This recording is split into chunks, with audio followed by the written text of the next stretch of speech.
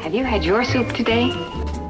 The cold, crisp taste of Coke is so satisfying, it keeps me from eating something else that might really add those pounds. Pounds.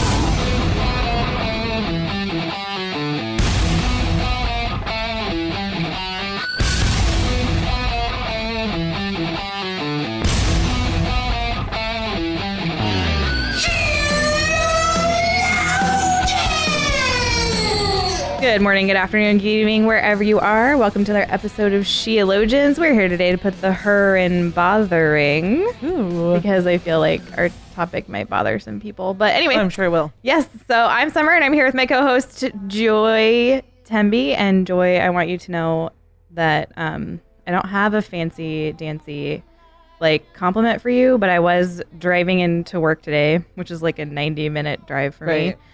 And I was just pondering very genuinely the fact that there's no one on the face of the earth I'd rather do a podcast with. Oh. If someone was like, you can do a podcast with anybody, living or dead, my answer would be Joy. Wow. So, you're kind of dumb right now. I'm just saying, if you want to do a podcast with someone else, you totally can. You're the yin to my yang. Thank you. Or I would be the black part of the yin and the yang, and you would be the white. That sounds like paganism. I don't know. I should listen to last week's episode again. Anyway. But you are right. Yes. I don't know about the whole yin-yang thing. I do. I actually don't. Well, you're obsessed with the new age. That's not... I am. But you're right. Yes. Not about the new age thing. Okay. But you're right. I am Joy Temby, and I'm here with my beautiful co-host, Summer White. And Summer, if we were struggling professors / parapsychologists, I would put a third mortgage on my house so that we could start a ghost catching business. Okay. Have our own theme song and save the world. And slide down a fireman's pole. Fire persons? Firewoman. Is that exclusive? It is. So it would be, because it's ours, wouldn't it be a firewoman pole? Is that a thing?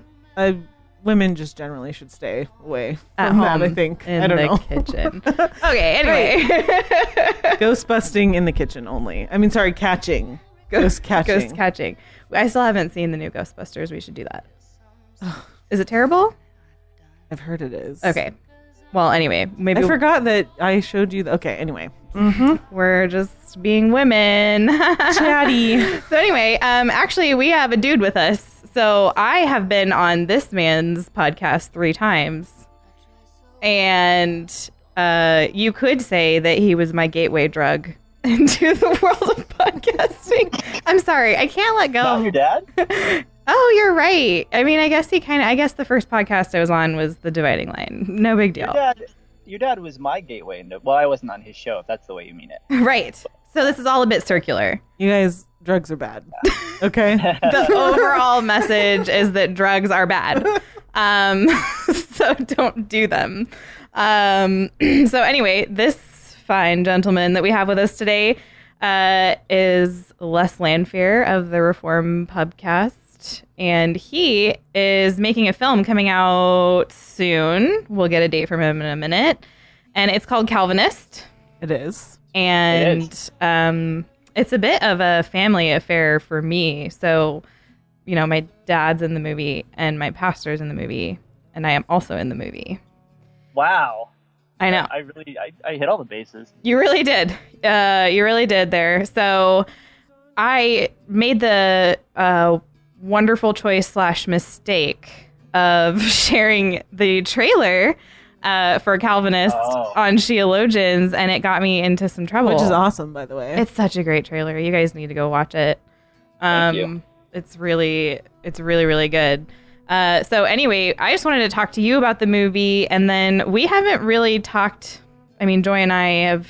Right. I don't know if consciously or unconsciously have not really talked about the fact that we're Calvinists. And since posting your trailer, I think we shocked some of our listeners. So then, I just want to find out from you, why did you take a year of your life to make a movie about this really mean, crotchety old doctrine? Yeah, well, that's a really good question. Mm-hmm. but so you guys have managed to do your show this long, and your listeners aren't even sure that you're Calvinist. I know. So this is like our 51st episode. Right. Well, so I think when we first started, we didn't know, like, you never know what kind of audience you're going to get or if you're going to get any audience. Mm-hmm. And so I think we just thought everyone who's going to listen to this is also just going to be reformed.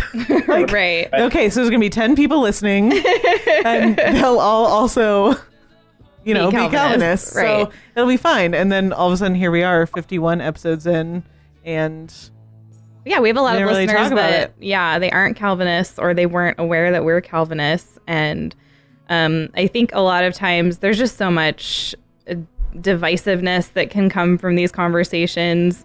Yeah. Even just saying that sentence feels like such old hat to me. Like, we all know this.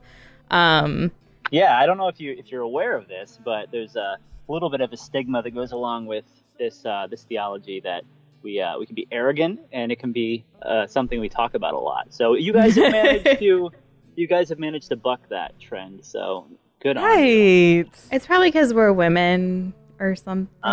Is that it? Our quiet and gentle boys rule. right. spirits. Because boys rule or whatever. No, drool. Drool, right. Boys drool and girls rule, and we managed to make it this far. But I mean, so you made, This may be our last episode. We may find out that Right. this is the one issue that just ends us. You've gone too far this time. right. So tell us about, when you interviewed me for the movie, I didn't know like what direction the movie was going, where you were going to take it. I was just happy to be a part of it because, I feel like every other project you've ventured into, you've just done such a great job. So I was like, sure, he'll do a great job on this movie. You can interview me. But now that I'm seeing the trailer, I'm seeing a little bit more about like what you're trying to say. So tell us more about that. Sure. So I discovered Calvinism maybe seven or 8 years ago now. I'd been a Christian for a while, and through actually my co-host on the pubcast, Tanner, is one of the individuals who really started to show me that I was thinking about God in a way that maybe wasn't as biblical as it could be. And some people around me started challenging me, and I apparently, along with seemingly an entire generation of other young Christians, really started to be shocked by some of the things that Scripture was saying about the nature of man and the nature of God. And there was this sort of, call it an awakening, call it a revival, call it a resurgence. And all of a sudden, we sort of rediscovered this old theology, and then there popped up all these big celebrity preachers that were touting this thing. So kind of my idea in all of this, and I've gotten, some people are trying to figure out like who exactly is this movie for, and all that, and I think primarily it's basically a movie that I want to watch for me, and I think other people who are sort of in my circumstance would enjoy a lot, or people who think somewhat similar to me. So it's kind of a for us, by us sort of thing. But okay. I wanted to also be able to serve the purpose of all these friends and family around me think that I'm crazy because I started talking about God electing and predestining and all these offensive doctrines, and they think I've joined a cult.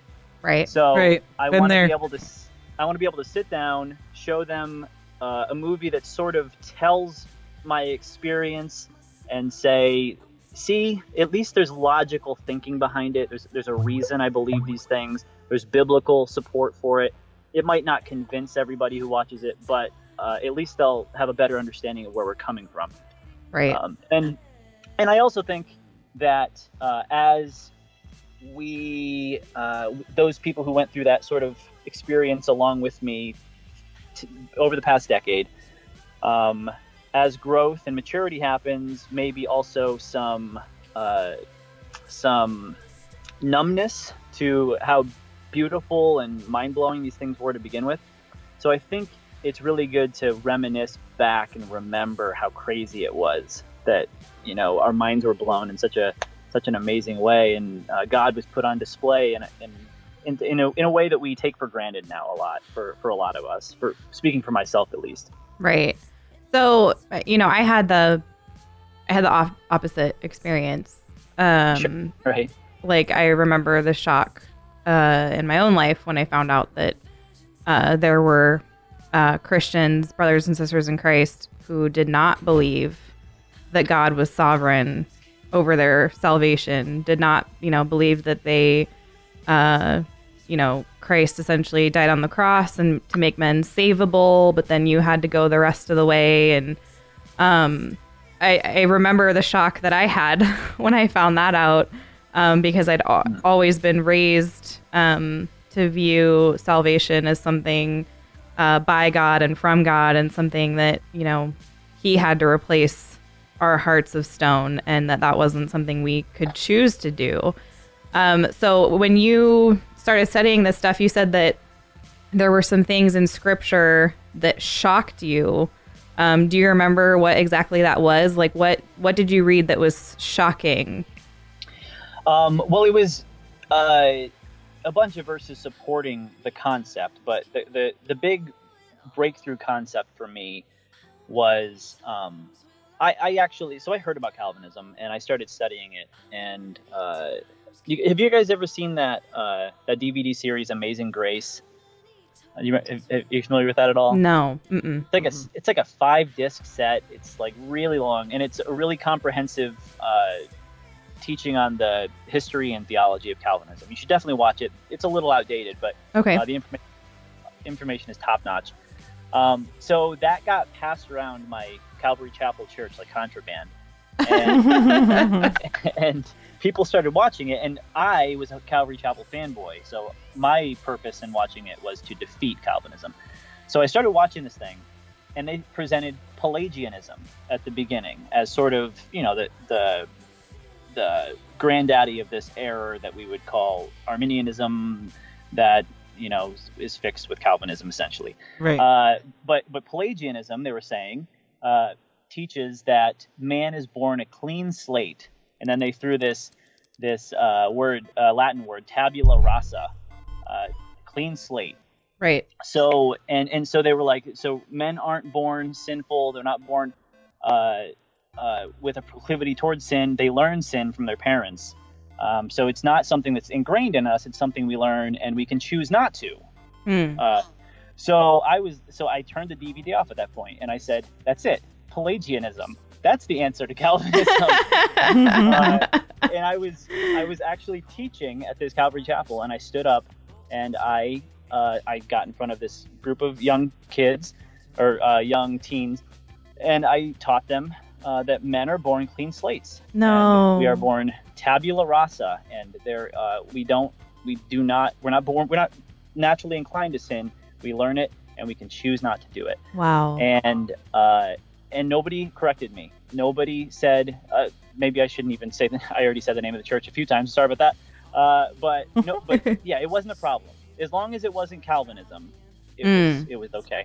So that's the time when people who were there, who understood how awful what I was saying was. I mean, let me just say clearly, what I just said is a heresy. Right. Right. Historical, awful, like rejecting the gospel. Christ means nothing to you if you believe this heresy. Right. So people started approaching me and showing me the error of my ways, and I was getting really good at the sinner's prayer. So I was leading people through the sinner's prayer and like getting all these notches on my belt. And one day this kid who's actually featured in the movie, I used him because he was so important to me in my growth through this. He said, praying a sinner's prayer doesn't like save you. Something has to happen. Right. And I was like, yeah, I don't, whatever. You pray and then something happens. So, what are we talking about? So he sent me the Paul Washer video, Weeping for the Souls of the Lost. And I watched it, and he started talking about these cycles that we run people through. We bring them in the front door, and they're unbelievers, but then we call them forward for an altar call, and then we say, pray along with me. But if you don't want to pray, that's okay. Just squeeze my hand if you agree. And he said, behold the power of God. And then he actually went into what biblical salvation looks like, and he talked about how we are naturally inclined against God. We do not love God, and God actually comes. And this is where sort of the verses started to come in. He talked about how God takes out our heart of stone and gives us a heart of flesh, and how Jesus says in John 6:44 that no one can come to me, no one can. So inability, we're unable, unless the Father who sent me draws him. So this internal drawing has to happen in order for a sinful man to repent and come to Christ. So that doctrine, regeneration or irresistible grace, we call it within the context of sort of this doctrinal system. That was the breaking point for me. Like, oh, this isn't a decision. This isn't something that the only thing that separates me from an unbeliever is that I made a better decision than them, or that I was more spiritually sensitive or something like that. No, God actually had to first come to me of his own accord, of his own power, of his own will. And if he didn't want to, he wouldn't have. And he actually had to change me. So that was the big thing for me. Right. What would you say, and I'm hearing this one a lot in this conversation, what do you say to someone who says, it's just, they can't imagine a God so controlling? What kind of loving God could that be if he's in control of your will and you're still a sinner? Or essentially, kind of this concept that God's really not a gentleman. He's not kind, or he's not nice if he's forcing you into salvation. Like, what's the antidote for that view of Calvinism? Yeah. Well, so I think the problem with most critiques of Calvinism is that you pick one particular issue that you want to attack, but you don't attack it from within the worldview that it lives in. So you say, okay, God chooses who he's going to save and who he's not going to save.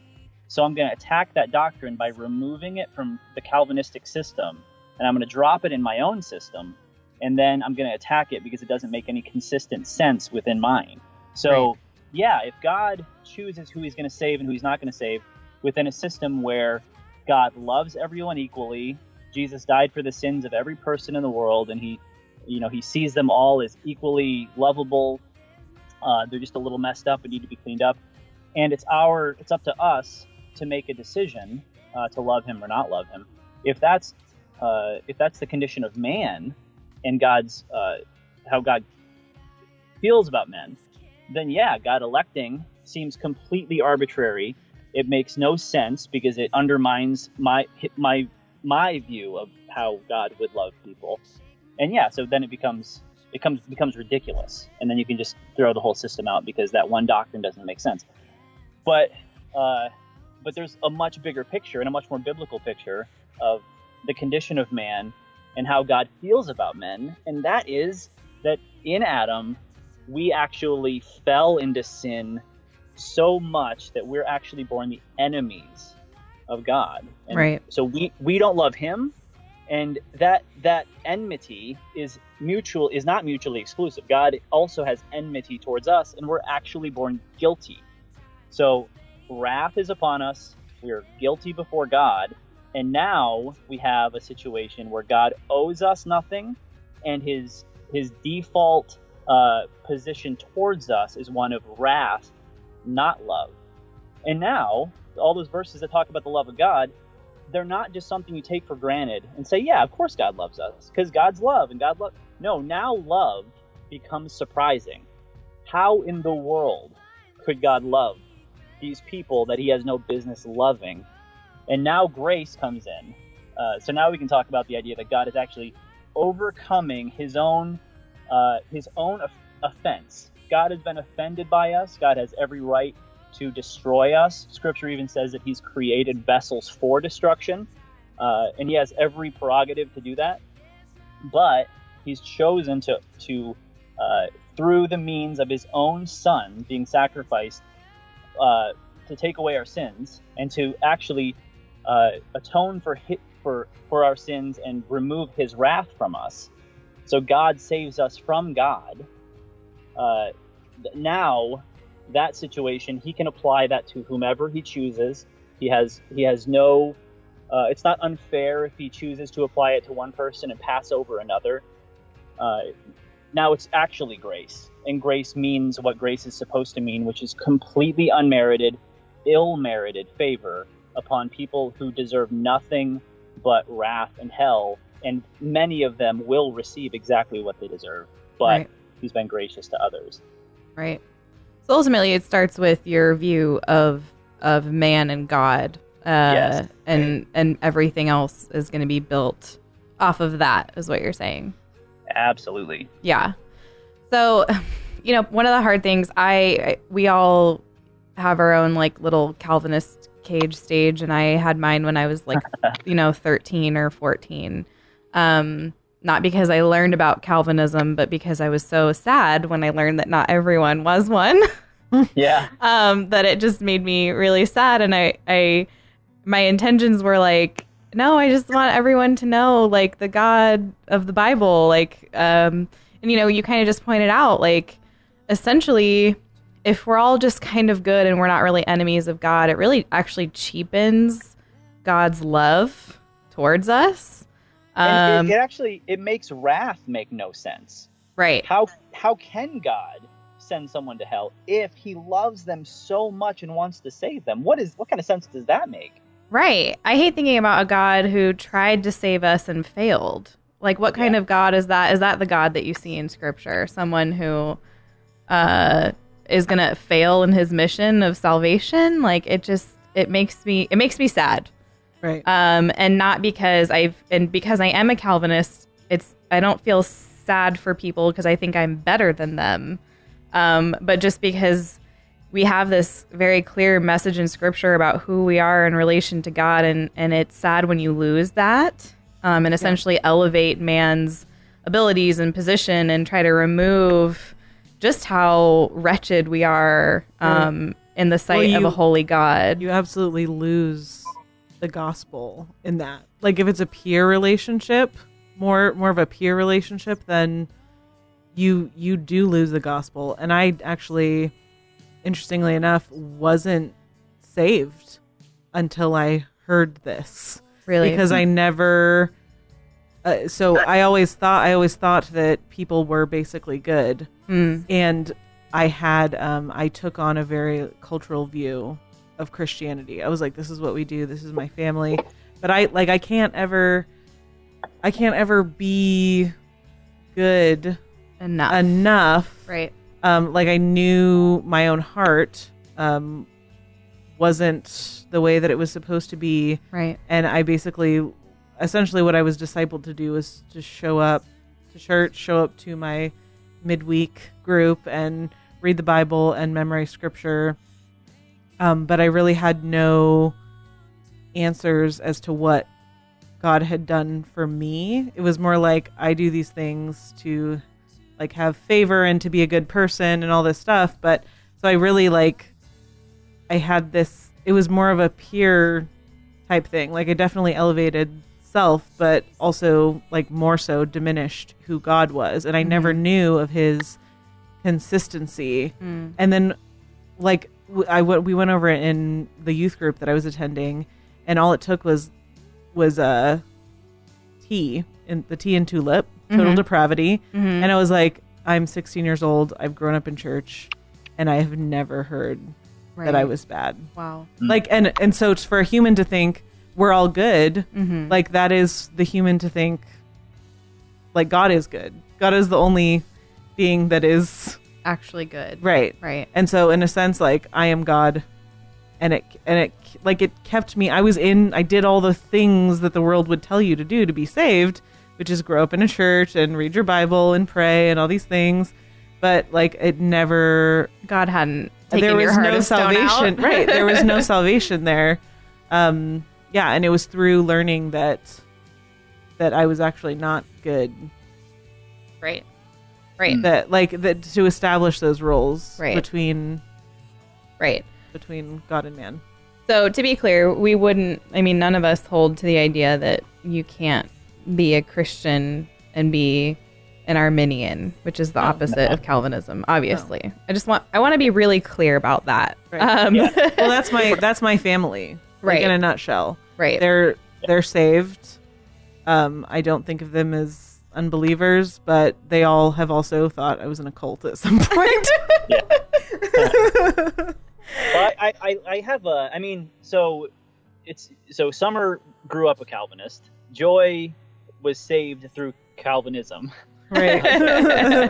But I was a legitimate Arminian for years before I became a Calvinist. Right. But one thing that was huge for me is taking. So once I remember when so I was kind of learning it, and it was all sort of sinking in, and I was in line with my son at the checkout counter at a supermarket, and I reached over to give him a kiss, and he's 2, he's in my arms, and he pulled away from me, and at first I was like, fine, I won't give you a kiss, whatever, and then I was like, you know what, no, I love you so, and I just like, I don't know, it's just like a dumb little daddy moment or whatever, but I grabbed him and kissed him, but then it short-circuited my brain, and I'm like, oh my gosh, like that's like God doesn't care, like it doesn't, if Right. I pull away, if I'm God's son and I pull away from his love, what, he just gives up on me? Like, Right. Of course not.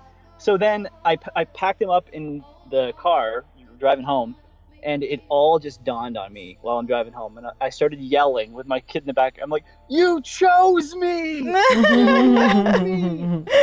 So that was huge, and then that made me look back on my conversion. I was high on pills, coming down off of pills, and super depressed, and my friend preached the gospel to me when I was 19 years old, and the power of the gospel broke through my unbelief, and it all just clicked in my mind. And I remember like this dramatic experience. I quit drugs immediately.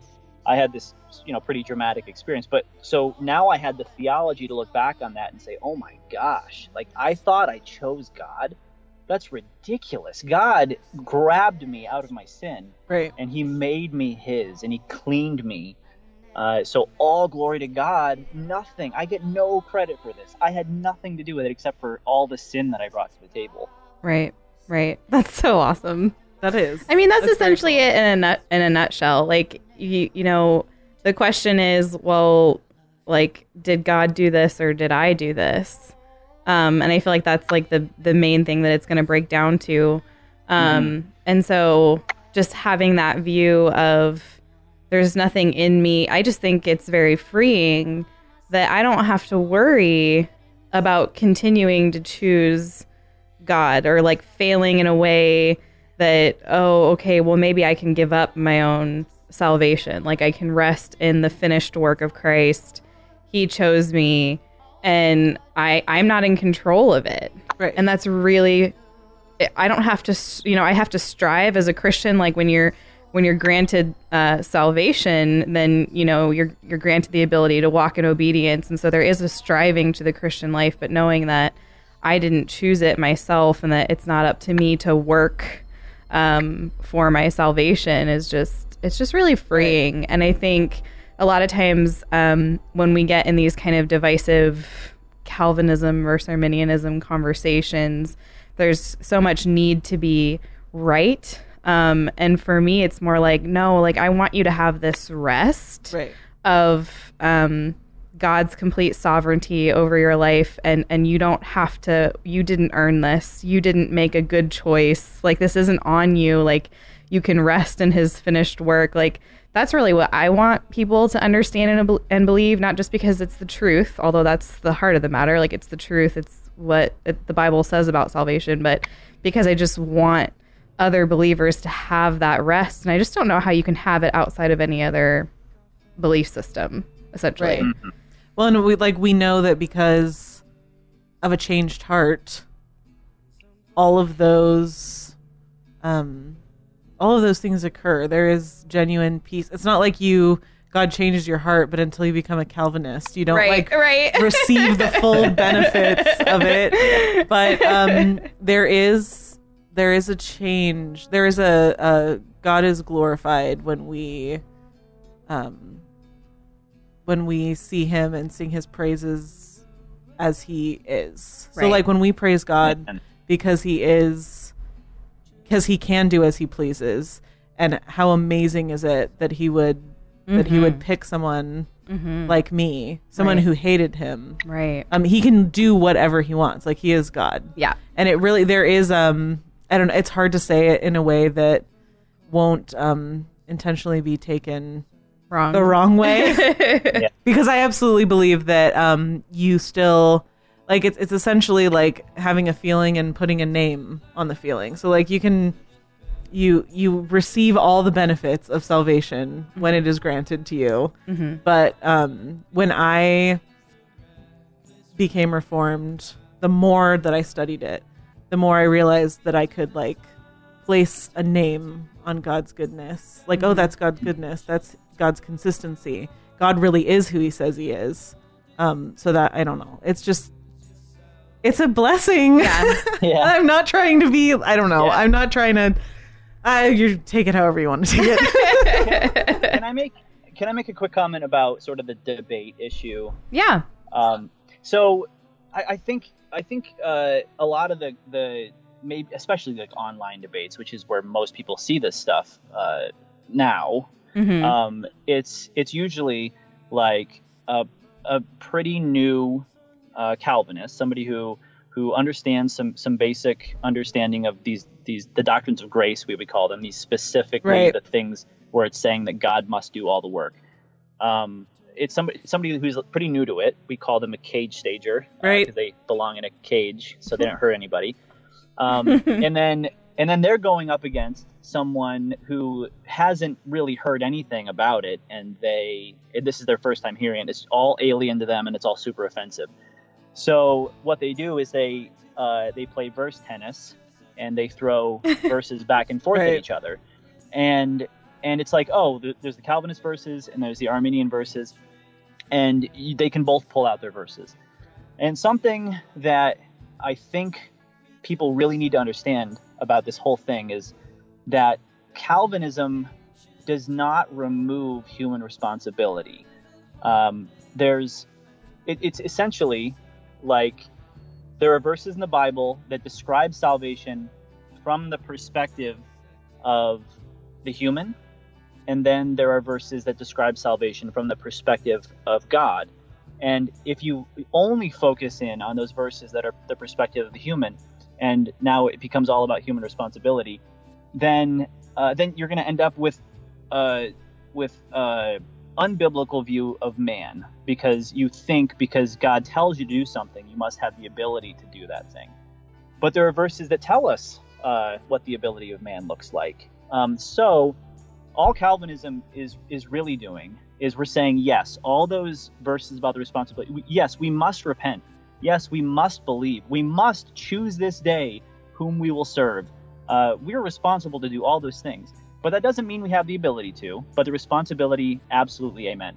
But then we look at these other verses that describe salvation from the perspective of God, the God who draws men, the God who the Holy Spirit blows where he wills, and you can see his power, you can see his the effects, but you don't know where he comes from or where he goes. And Jesus says that you cannot see the kingdom of God unless you're first born again, which is the power of the Holy Spirit in a person. So now we can say that God has freedom, he has power, he has just freedom is the best way to say it. He's powerful enough and he's free enough to do whatever he wants with his creation. He owes them nothing, and he sovereignly chooses to save those whom he has foreordained before the foundation of the world. So there's the God perspective, and we just say those things are actually true. We don't have to water them down. We don't have to say they're unfair, and we don't say they're inconsistent with the verses that also put responsibility on men. Right. So at the end of the day, who saves us? It's God. But he makes us able to do those things that the scriptures say that we must do. So Right. we don't take away either side. We let them both stand, but we really actually emphasize the fact that God is sovereign the way that God said he is sovereign. Right. So true. Yep. Such a good point. Such a Yes. good thing to think about when we engage in those conversations. That's awesome. Yeah. I feel more ready now for when I share when this movie comes out for the next time those conversations happen. Right. But Yeah, because many times it is just a common misconception about Calvinism. There are some people that, they're in their cage stage, right. and I mean the good news is eventually you come out of it. Eventually, as far as I know. But so a reason why a movie called Calvinist would be good is because it would just be like a very simple way to maybe clear up some misconceptions, what it actually looks like. Yeah. Am I wrong? I hope your movie like functions as a tool in that way to just like really make people who maybe haven't thought about some of these things just more familiar with it, so it's not so foreign and not so alien and scary. And you have some scary people in your movie, obviously, but they're all on their best behavior within the context of the movie, though. Good. Well, and let me say this too. Like, there is a way that you could make, like, I think some people are going to be disappointed by my movie because they're going to expect it to be a theology course, like a Right. Seminary class in the form of documentary footage. But that's not what the movie is primarily. It's sort of like you will be able to walk away from the movie getting a pretty good understanding of what Calvinists believe.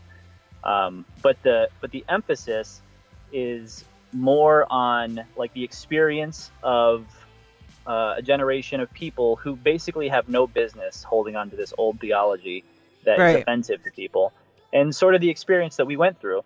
And then I'm trying to have fun in the way that I explain these doctrines, because I feel like it was so much fun to learn them, when we learned them. So I'm just trying to stay true to that. So I guess I'm trying to do something in this movie that I've never really seen done in a movie, which is like, I'm not trying to be the end all be all teaching tool for Calvinism. I'm trying to like have an experiential story be told while also, being a good learning tool for people to understand. Well, I guess that's not necessary. I guess that's what every documentary strives to do. To teach and to entertain. Tell a good story. I've never seen one within the context of theology, maybe. Right. Well, I'm really excited for it. I can't wait to see it. When is it coming out? October 2nd is the release date, and you can pre-order it now at calvinistmovie.com. And you can also get a t-shirt while you're there. It says Calvinist on it. Ooh, I should get a t-shirt. I want a t-shirt.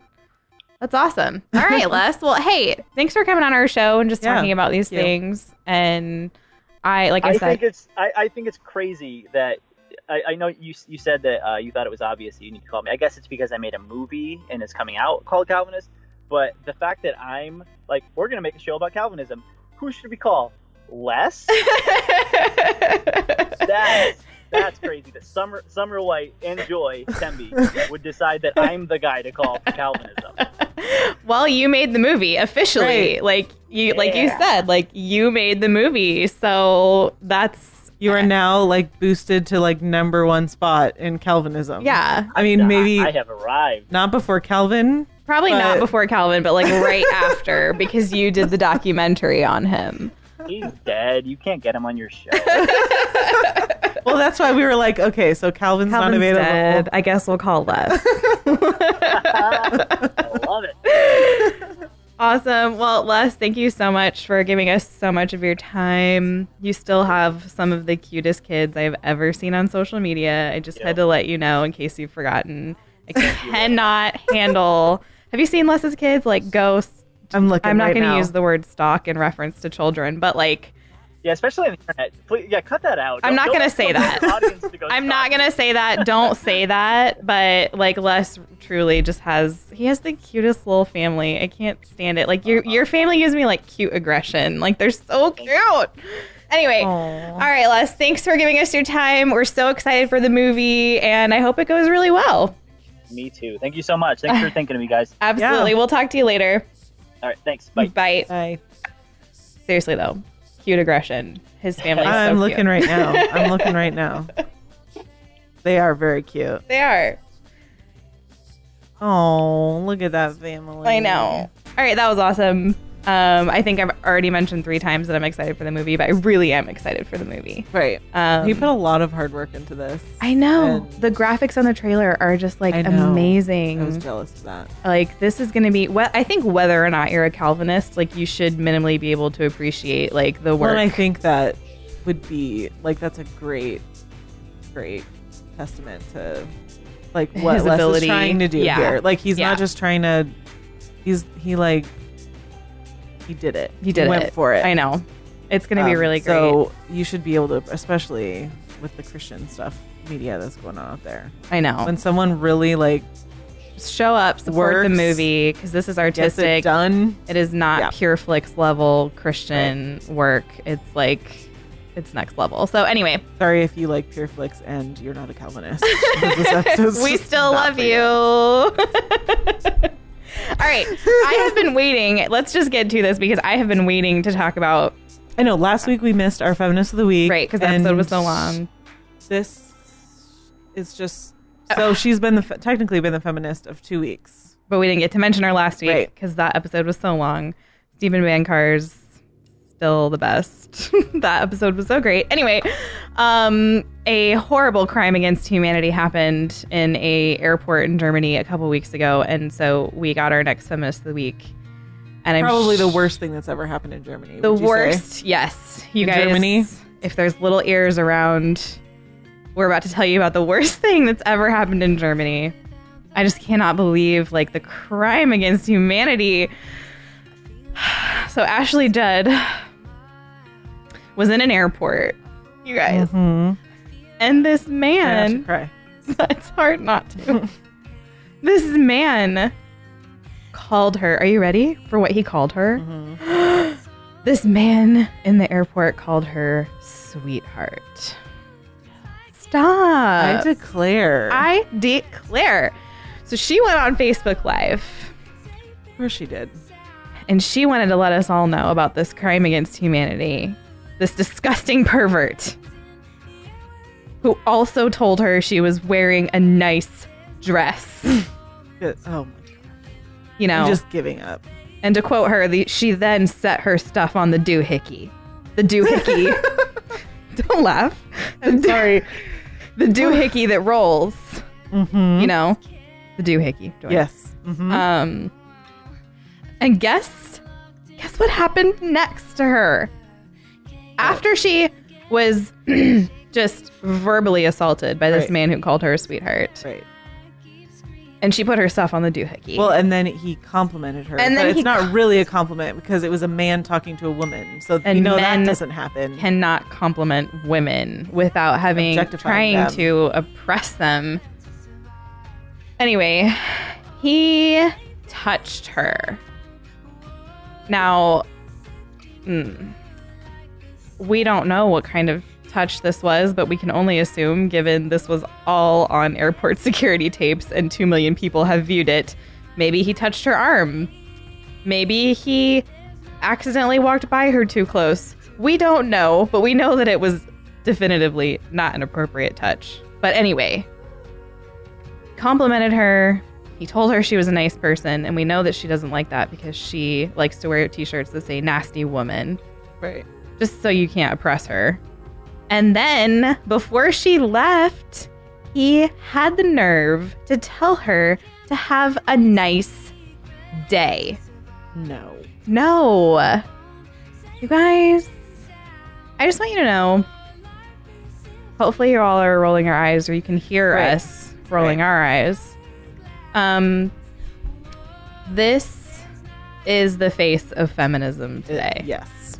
you cannot argue. I mean, Ashley Judd was one of the people up on stage at the DC Women's March talking about Hitler being in the streets and wearing the nasty woman stuff and whatever. I just want you to know that she is the face, one of the many faces of feminism today. Yeah. And in case you've forgotten, the organizers of the Women's March, Linda Sarsour, Tamika Mallory, and Carmen Perez, are all tied to terrorists. All of them. Louis Farrakhan. Linda Sarsour is a proponent of Sharia law. She doesn't understand. She thinks it'd be great. Something about credit card debt going away. I don't even know. It's insane. What? I'm not even kidding. I'll send you this quote later. It's crazy. Just look into Linda Sarsour and her ties to all kinds of Islamic terrorists, and Carmen Perez and Tamika Mallory.